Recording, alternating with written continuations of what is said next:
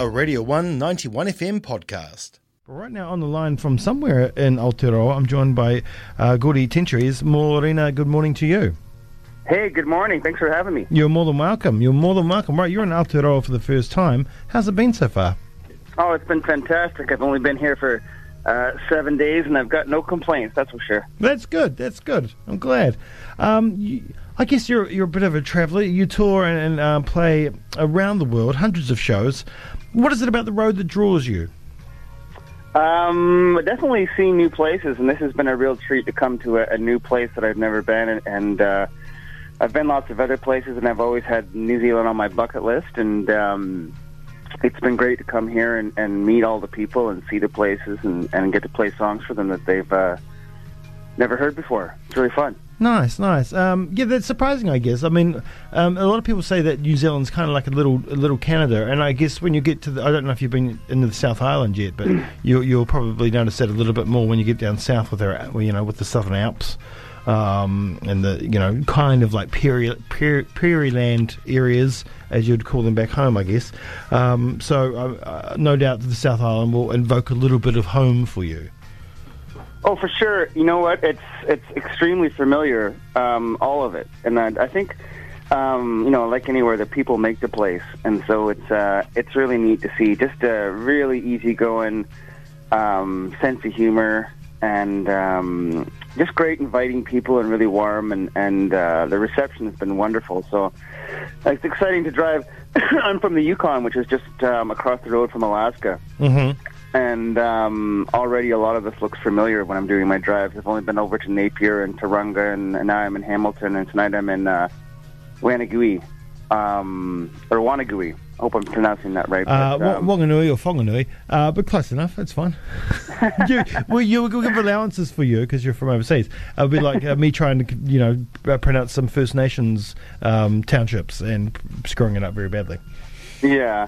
But I'm looking forward to Dunedin. I've never been down. That's my furthest date in the south, and I've heard great things about it. And the venue, the Two Dogs with No Tail venue, and also the people there. I'm stoked to come down. It's going to be great.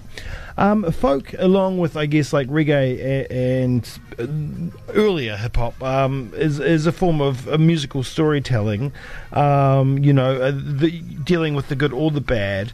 And I know that one subject that you do write about and are writing about is First Nations and other Indigenous peoples in Canada, an issue that I don't think the world thinks about when they think of Canada.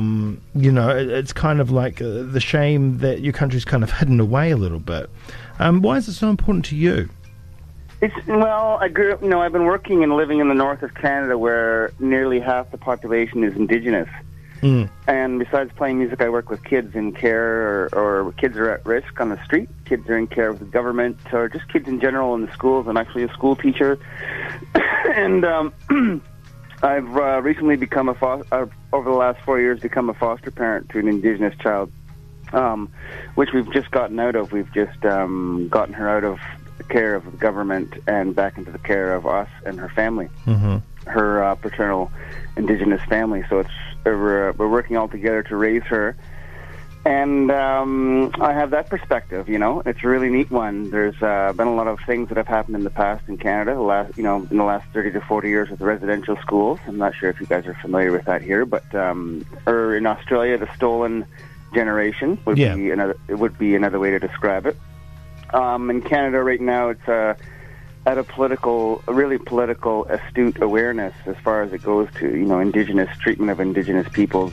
And what they're trying to do is, really correct some things they've done in the past, but they're still figuring out how to do that. So along with that comes a lot of mistakes and a lot of trying times. So we're going through some stuff in Canada right now, but it's propelled me to write a record about it. I just finished making a whole record about it that's coming out in the next year. That's fantastic. Which is something I never thought I would do, as far as being a non-Indigenous person. And then for your 8th record, it's not something I thought I was planning to do, but my experiences have led me there.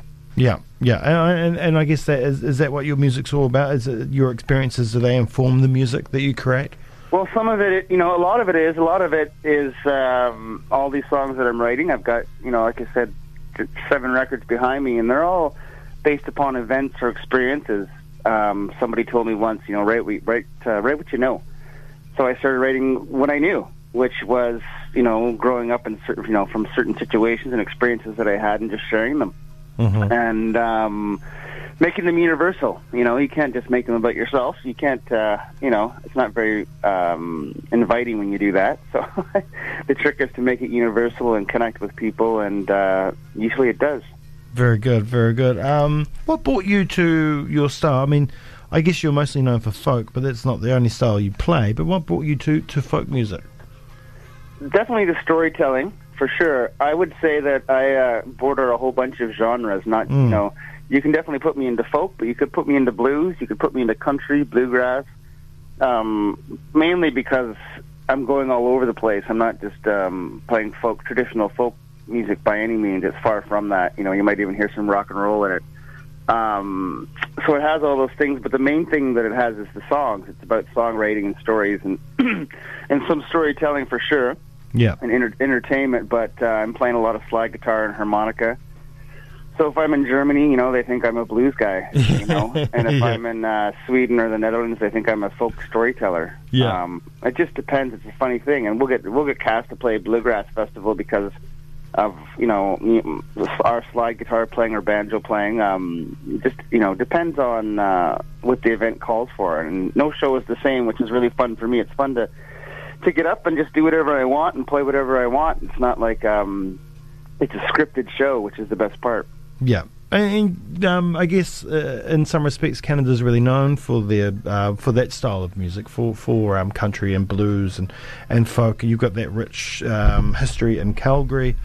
We've got an expat here in Aotearoa, New Zealand, Tammy Nielsen, who was in the Nielsen Family Band, who I think were quite big back in the day, who travelled around with her family, and now she's making music here in New Zealand. So I guess it's a big part of the musical tapestry in Canada. For sure. Well, definitely. And where I live in the north of Canada, in the Yukon, Whitehorse, Yukon, it has the highest musicians per capita in Canada that make a living from playing music. Wow. Which is really bizarre, because it only has 40,000 people. Yeah, it's not a very big place. Not a very big place. It has 40,000 people and 440,000 hectares of land. Yeah. So you can imagine that, right? There's no, there's 2 to 5 hours without a person, in the way between different communities. So a lot of the music that's come there has come up from the 60s and 70s from traveling musicians in Canada that came and found a place to rest their feet and buy a house from playing guitar in a bar, They buy a house and get a mortgage, and so they stayed there and made children, and the children came out with fiddles, So it's pretty cool. It's a pretty cool, odd place that I've landed, and it's been really great to me. Oh, that's fantastic. That's fantastic. And now you have landed in New Zealand. What are we going to see from one of your shows?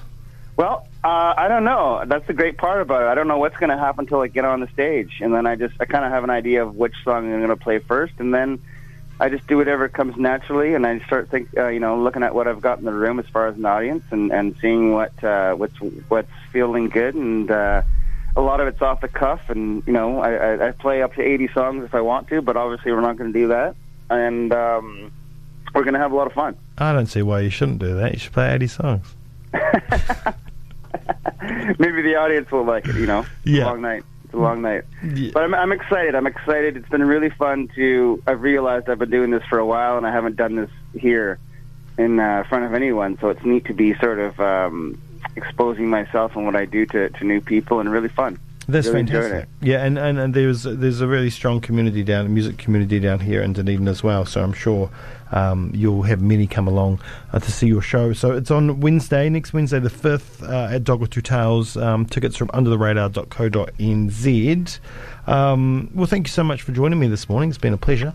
Oh, thanks for having me. Thanks for taking the time. You're good as gold. You're more than welcome. Should we play something off Grit?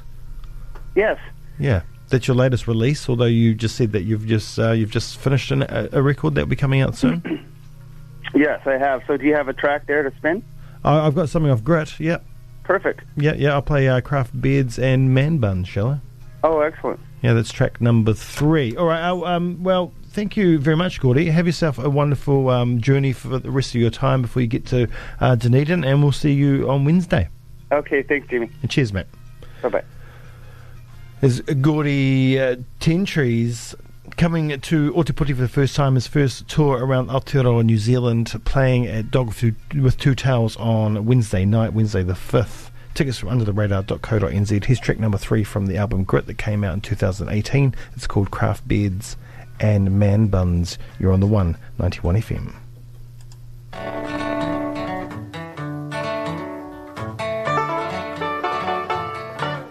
Craft beards, man buns, just leave it alone, my son. You'll regret that when you look back, like a tattoo on a roll of fat. Those mullets sure did make them look faster. In 91 they wore their pants around their ass.